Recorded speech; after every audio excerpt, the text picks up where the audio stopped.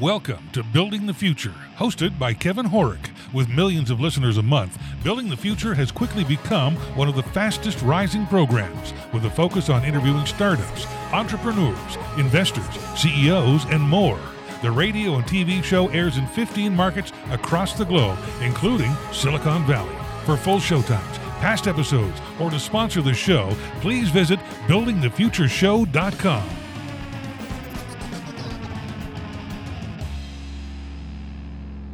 Welcome back to the show. Today we have Frederick Lucas Conwell. He's the co-founder and CEO of Growth Resources. Frederick, welcome to the show. Well, hi, Kevin. Nice speaking with you. Yeah, you as well. I'm excited to have you on the show. I think what we're going to get into a bit is selfishly I'm really fascinated about. But maybe before we get into all that, let's get to know you a little bit better and start off with where you grew up. Okay, so I grew up in like my accent will tell you. I grew up in France. Very cool. Spent some time abroad. I worked in Japan. Oh, cool. Did some engineering and pivoted to organizational behavior after an experience of creating a company, and that was a company which was VC backed. Okay. And grew fast, and we acquired another company, and so I had early on experience at managing people, recruiting people, hiring people, and I found myself that beyond being good in finance and product and marketing, the most challenging part was managing people, and so I decided to devote my entire rest of career, so to speak, into that subject matter. And so I sold my company and did a PhD in organizational behavior that was in France. Okay. And started a consulting company in leadership development, which was based on the more accurate, positive, and objective information on people. I wanted to do things a bit differently. And so it was based on not just observation, but how leaders could be better at leading and organizing and managing, taking advantage of personality assessment, as we started to do in the 1990s. Okay? Very cool. I moved to the US in Silicon Valley. That was in 2005 with my family. Okay. I have 4 daughters, and I've been married for 32 years now. Wow, congrats. And so... Yep, thank you. And it's interesting because marriage management, there are a lot of common things between these two things here. Sure. But anyway, we can go back to that. Okay. And so I enjoyed Silicon Valley. For an entrepreneur, it's this perfect place to be, and this is where we started the GRI as a new way, a new approach of looking at management and changing, so to speak, the landscape of management by bringing some more objective information to managers about who they are and others they bring into their organization. So that's very quickly how I got to what I'm doing today with my French accent. No, I think that's great. So I'm curious, how are you guys different than traditional methods? Because you mentioned you looking at it in a different angle. How are you guys different, and how do you work with individuals and companies to change behavior? So how we do things differently by bringing, as I said before, some objective information. So let's dig a little bit here. Sure. Because we've seen tons of stuff in management, like the Myers-Briggs and the DISC and Enneagram and whatnot. It seems that every day there is a new personality assessment. Right? Sure. And so my research has been to dig into all these techniques. Okay. And what works, what doesn't work. I mean, it looks like this field is like what has been automobile field 100 years ago. That things are evolving at not such high speed as what we see in technology, but still things are evolving, and so we are far beyond the early years of the Myers-Briggs. So we know the limitations of these techniques, and we have seen some techniques which were popular in the 1980s, 90s, which completely disappeared. And so now we have a better understanding of what works, what doesn't work, what we can get out of these techniques. Okay. And so when they are work related, when they are, properly built, there is a huge benefits from working with this kind of assessments for understanding faster, better, not just employees, but also candidates. And so, how we are different by bringing this science to management, by making clear, what works, what doesn't work, and how what we can assess can fit within a bigger picture of understanding people and understanding their personality. Yeah, So, interesting. Keep going. Sorry. yeah, no. That's how we are doing things differently, and this is how we worked on that book to acknowledge, what's happening now in management, and we cannot base our understanding on people just on intuition and observation, and we need some tooling like has happened in all kind of sciences, in technology, for instance. Okay, sure. So management will not be able to do without some kind of tooling in the future. And so that's what the book we published is about. This is opening the eyes of managers about, look, there's a revolution happening right now. And all this tooling was for recruiters at some point. It was for consultants at another point.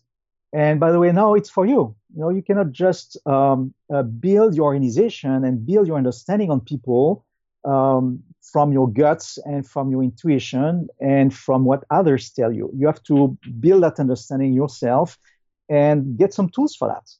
You will not be able, or other managers in the future are not going to be able to do it, just by themselves like you are doing today.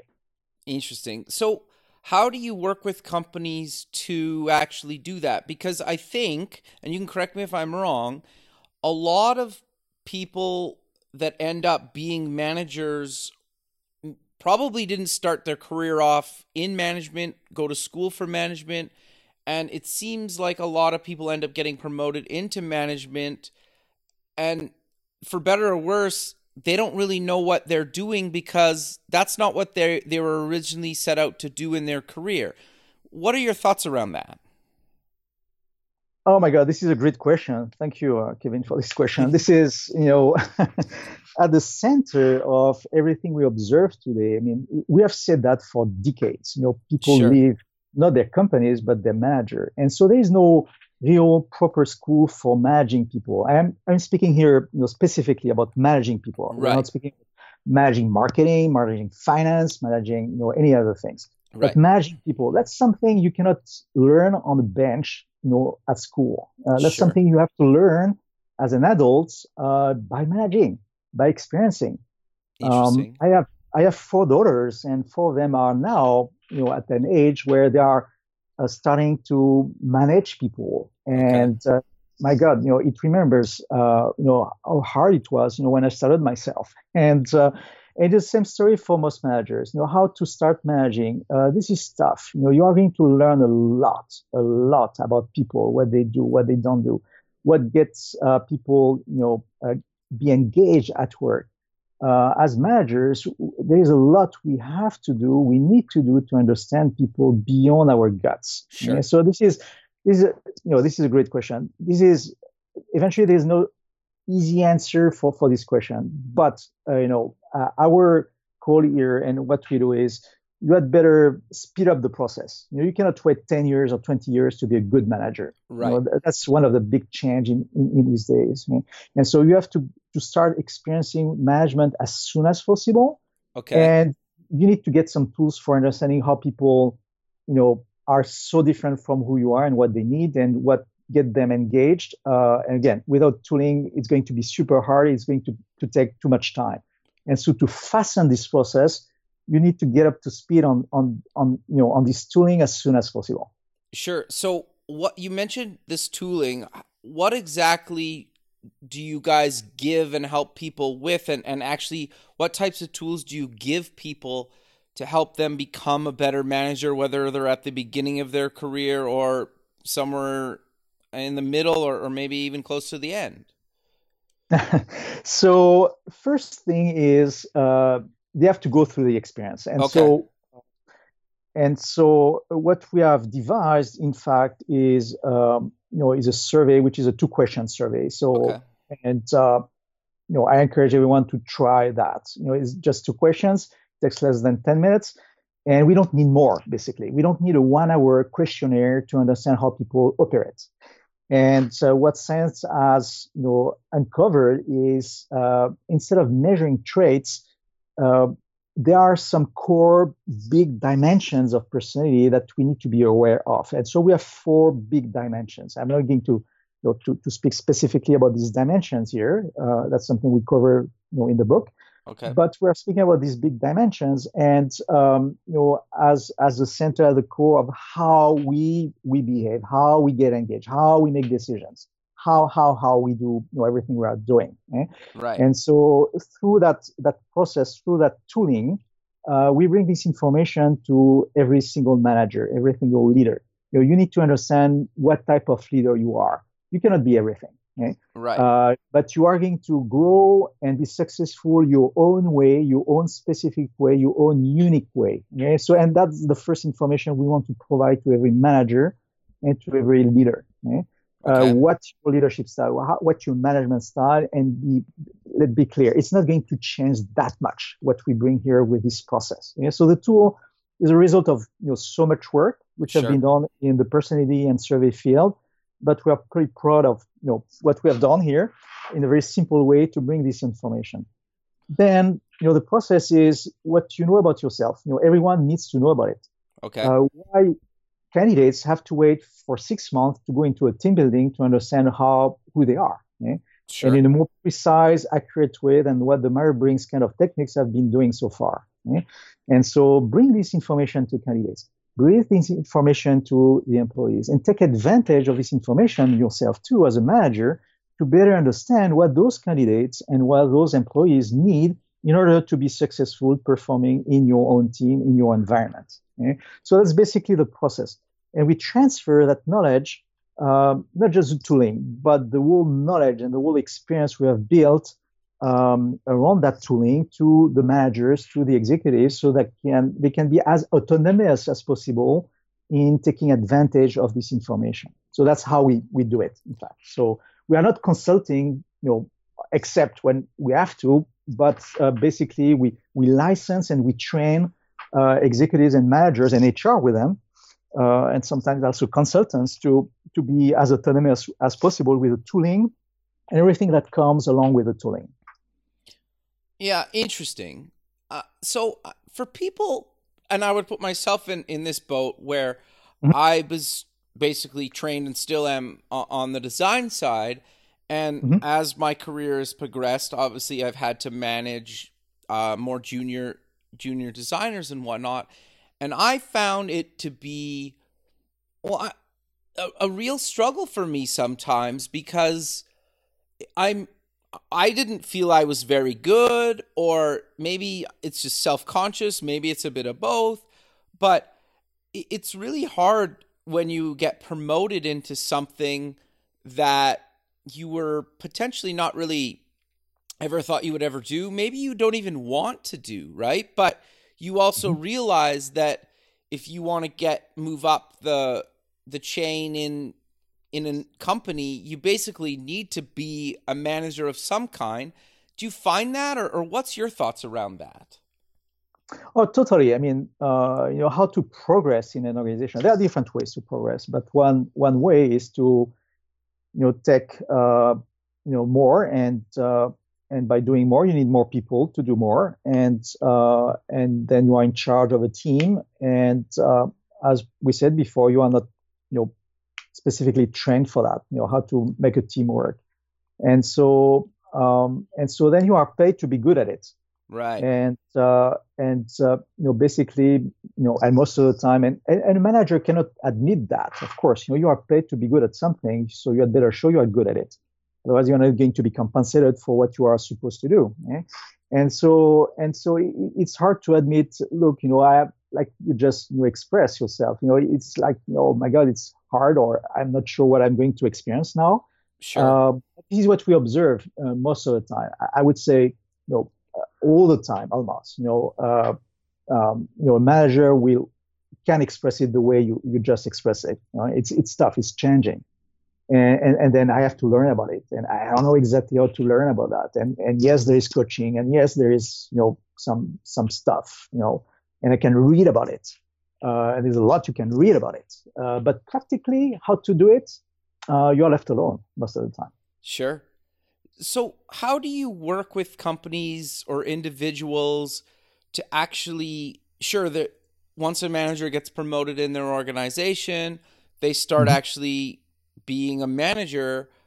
How do you work with them to make them a better manager? Because there's got to be ways to figure out what they're good at as or what they're good at and what they need work on as a manager. So this is an incremental process. Okay. You cannot train or someone who is not yet sensitive to how hard it's going to be. So they have to touch a little bit about it, how hard it is. And so they have to experience, they have to try, they have to start somewhere, somehow. And then you provide progressively. And it happens most of the time through HR or through a consultant, through a coach, to assist here in the process to make it not as painful, and to progressively also provide that knowledge and assistance for that new manager to become as a good manager as possible, as fast as possible. And so at some point, first, in the process, as I said before, it's, understand who you are, what's your style, and be positive about it. Don't expect to be everything that you can read in book 1 and book 2 and book 3, because they are all contradicting, themselves. Okay? So you have to pick what is going to make you good at doing what you are doing, and just, understand that first part of what management is about. You need to be good at something. Okay? Sure. And build your leadership on something, not on everything. And so that's always a first step that's brought by, an outside consultant or, an HR. And then, progressively, as I said before, it's incremental. So you have a team, and you have your recruitments to be doing. So how can we assist for that? Okay?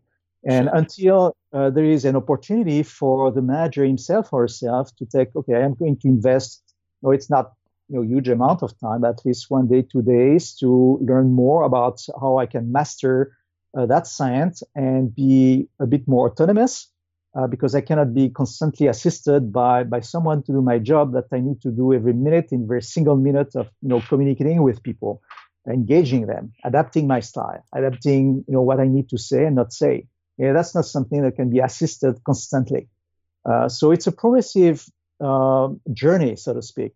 That we need to make as fast as possible, to have managers who are as good as possible, for doing their job. Interesting. So you mentioned a book a couple of times already. What made you write a book, and what's the book called and about?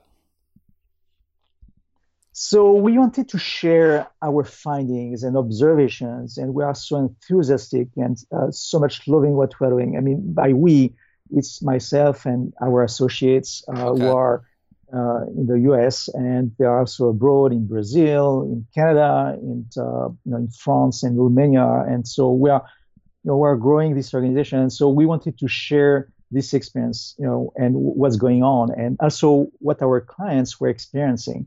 So this is about sharing, what's happening in this world, of what we have built and the benefits of it.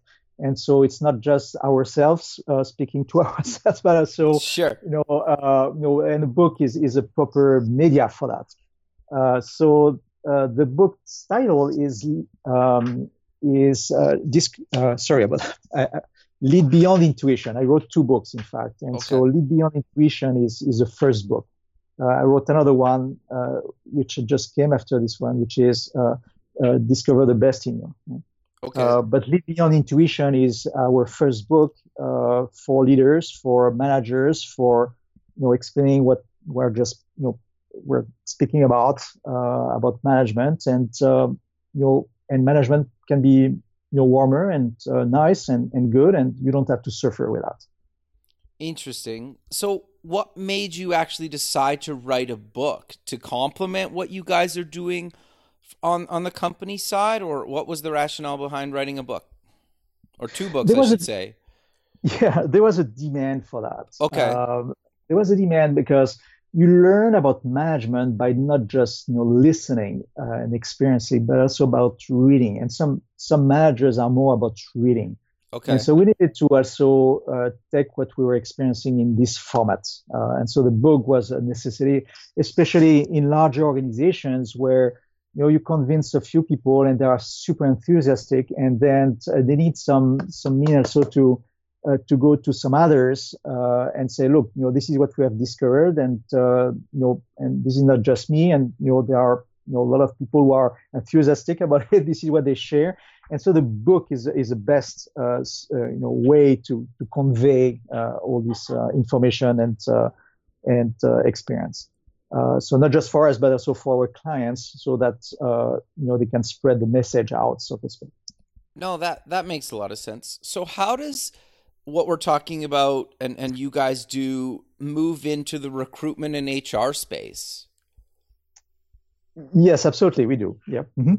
No, but how do you work with companies in recruitment and HR? Do you actually work in those departments? Do you work with recruiting and HR companies, or how does that work? So we work with both end clients, we call them, or recruiting companies, or executive search companies. Okay. So we work with recruitment by not just looking at candidates, but looking at what it's required for the organization. And typically, when we get involved into not just the competencies expected in a job, but the behavior, the emotional aspects of how people behave in an organization, this personality component, how people perform in that job. There is generally no consensus within the organization. So one way to start with a recruitment, we have different techniques for that. We assess a job, what's required for the job, and we ask different managers, executives to fill. It's another survey than the people survey. It's a survey for the job, and it's 24 propositions. It doesn't take that long, but at the end we get different input about what's expected in the job, not from a knowledge perspective, or how many years of experience, or what school people have been, or where they live, or but on this again behavioral / emotional component, we need to agree about that. And so there is typically no agreement, and the first step is to get this agreement. If we are, let's say, on a market where there is competitors who are aggressive, it's better eventually to have a salesperson who is also aggressive. And so this is being more accurate, more nuanced about what we mean by being aggressive, if aggressive is the right terminology for that. Okay? So because some executives will have a different approach, and with different marketing, we may have a different approach. But how all of that is synthesized into the job that needs to be filled by a candidate, that's the first step in the process for recruitment. Since what we are assessing with this GI technology, this GI tooling is work-related, it's safe also to be used for recruitment. Okay? We don't discriminate men from women or people over 40 and below 40. So we have done the statistics to make sure that we comply with all regulation, and so legally it's fine, it's good. Okay? Unlike many other systems where you cannot prove that, or they were not built for work. Okay? So what we have done here is built for work. Okay? So the first step is working on the job, and then looking at if candidates match or don't match. And if they don't match, that's fine, but at least we know they don't match, and we have to do something to make sure that either we adapt the job to the candidate or we adapt the candidate to the job. But at least we know there is a distance here that we need to cover. Okay? So we train recruiters, we train consulting organizations to be able to master all these tools and master the process. So we have something that's better than what we have seen so far. Sure. We take advantage of all these assessments also, and we have clients who are doing some beautiful job with it by making sure that candidates take the opportunity of the process to better understand who they are, and also to better pitch the job for candidates. That's something we go through in Silicon Valley here. It's not just about recruiting. It's about recruiting faster and better than competitors. And so how we can build a trusted relationship with a candidate faster, that's one of the change. How we can attract that candidate who has different options, may go to Google and Facebook, and Silicon Valley has so many opportunities for candidates. And so the change is how to attract that specific candidate in our company. Even if we're a small company, we should be able to attract those candidates. Okay? And so we make use of this refined information to better attract these candidates and feedback to the candidate. And then when the candidate is onboarded, it's make sure that the manager better understand the candidate as fast as possible, not just during the interviewing phase, but also on the onboarding phase. And that the candidate understand the manager. And so sharing this information and sharing also this information within the team. Okay? So it's positive information, it's good information for everyone, but it needs also to be shared. And by doing all of that, the recruitment process is just improved by magnitude. This is just amazing how much has to be done to go away from this 10 interview process by 10 different people of a candidate who at the end don't want to enter into the company because this has been so taking so much energy from everyone and including the candidate. And so the change here in recruitment and making use of this tooling in a different process is how to be faster, better at not just selecting, but also at attracting and retaining the right person in the right, in the job. No, that makes sense. So I'm curious, how do you work with managers to actually manage the different personality types, generations, and any of those other things that make people uniquely different? So yes, and your question may encompass also, gender differences and also cultural differences. So the fast, the quick answer here is we make sure that we don't, the information we provide here is not gender biased or not culturally biased or not age biased. Okay? So the profile, we have a visual representation of how people function. Okay. And we did that because words are words and words have different meaning for different people. And so at the end, the visual representation, how people function is not biased by all these different aspects, other aspects. So how we deal with people of different cultures and different genders and different ages is by saying, look, you have your own style, you have your own way of performing, regardless of your gender and age and cultural origin, and you have to pay respect to that. And it's positive. Enjoy, the way you operate, and be positive about others who are different from who you are. And we put a visual on that to make sure they get it. Okay? And so you can see the nuances, you can see the difference. Again, beyond all these differences in terms of age, gender, and culture. Okay? So this is going through these differences by paying attention. That's something that's common to everyone, but that's critical for understanding how they operate. Okay? So that's our answer to this question. You don't have to look at the age of the person, the culture of the person, or gender of the person, but look at what makes them who they are in terms of the behavioral and emotional component of who they are. Interesting. Yeah, no, I agree. I think in kind of every generation, there's been highly motivated people. There's been people that are not motivated at all, and everywhere in between. And a pigeonholing certain generations or types of people into these weird silos never seemed to really make sense to me. And it sounds like, and you can correct me if I'm wrong, you found that as well, right? That it's more on the person, like what type of person they are and their background and experience and how they need to be managed. Is that correct? That's correct. That's a good way to put it. Absolutely. The only difference we see is there is more and more demand with younger generations to be better at it faster. Okay? They are not as patient as in the past, and so they really, more than before. I would say, let's say 20 years ago, 30 years ago, more now than before. They are, they want that to happen. They want to be understood. They want to understand themselves, and there are tons of stuff and resources on the internet for that. But they want to get to the truth of who they are and how they can perform and how they can build also their manager skills when they are managers, when they start to be managers, better than what their parents had done. So there's some kind of impatience about that, or some kind of need to, okay, now, we need to be good at it. Sure. We have been speaking about purposeful environment, mindfulness. We are hearing now about flourishing.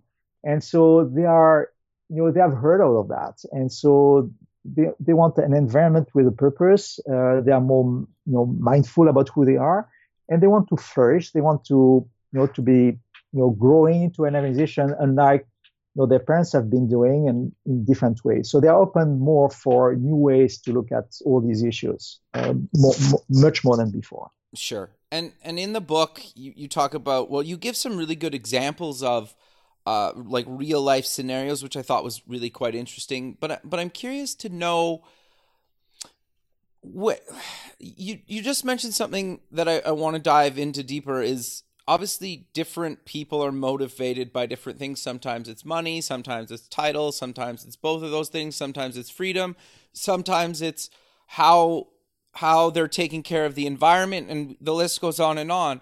How do you work with or train people to understand and figure out what motivates the people they manage? Because I think that's got to be really tricky, right? And then you have to sell that sometimes to the higher ups to make sure that some of those things get implemented. Absolutely, and motivation is a big subject. It has been for decades. Sure. And it started eventually with Maslow, and so we speak a little bit about that in the book.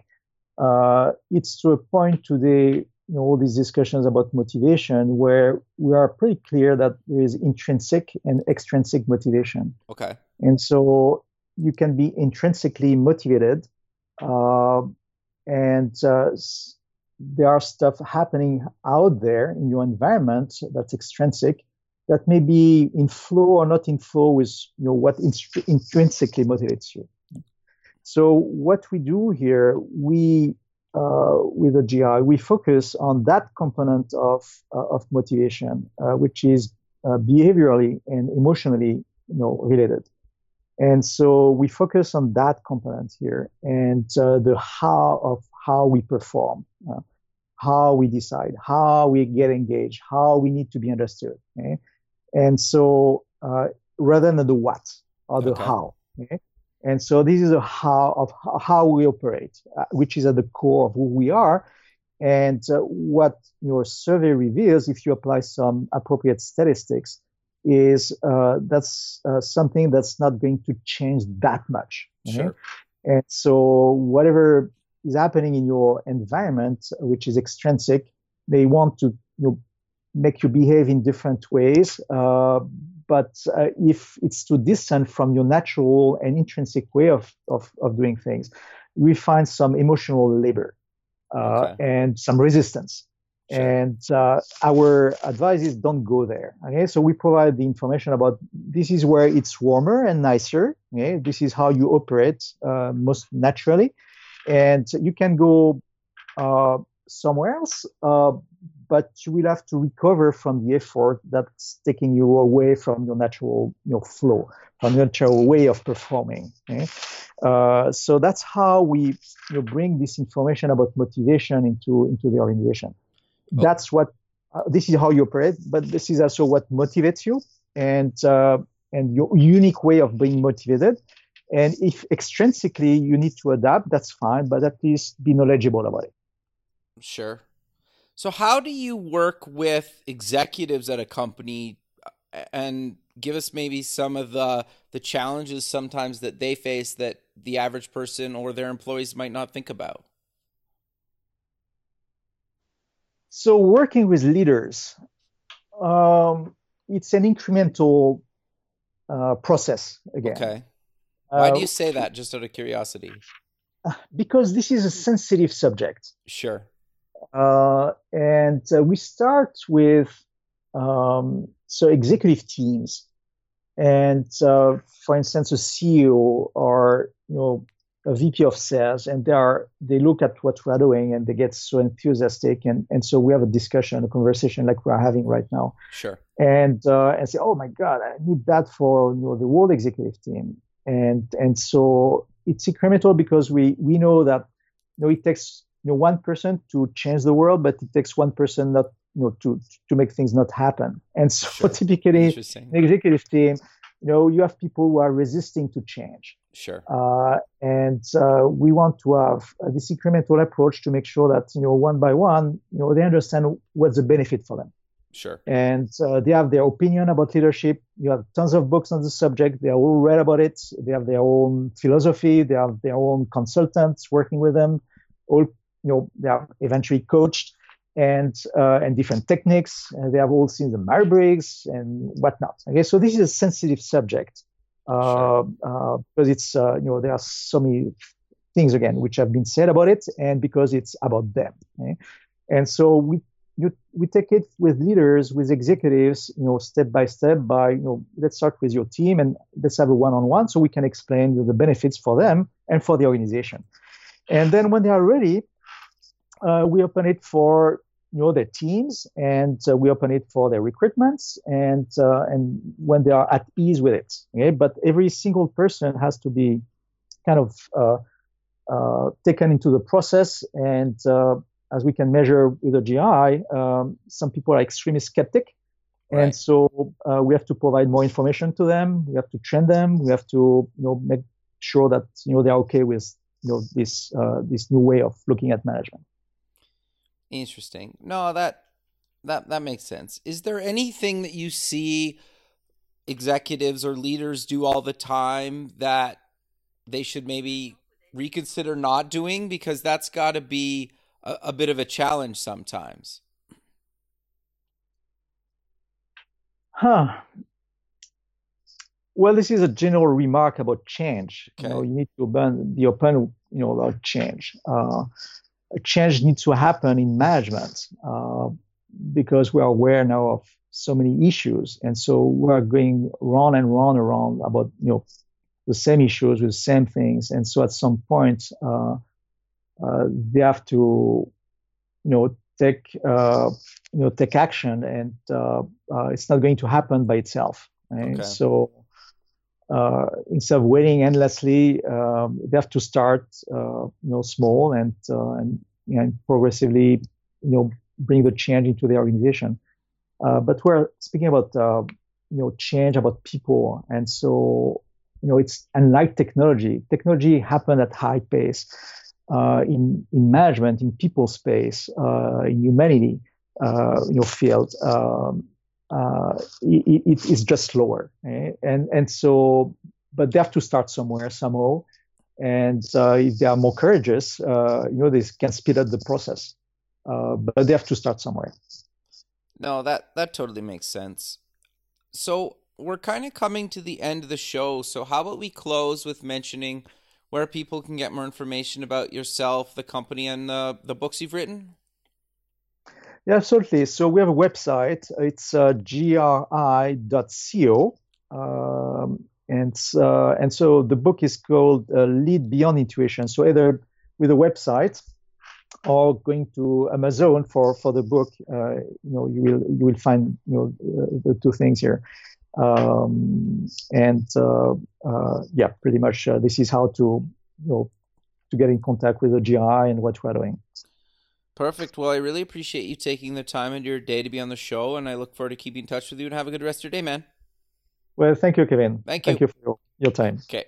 Bye. Bye.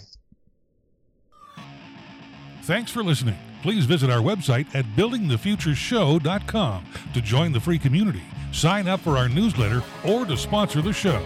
The music is done by Electric Mantra. You can check him out at electricmantra.com and keep building the future.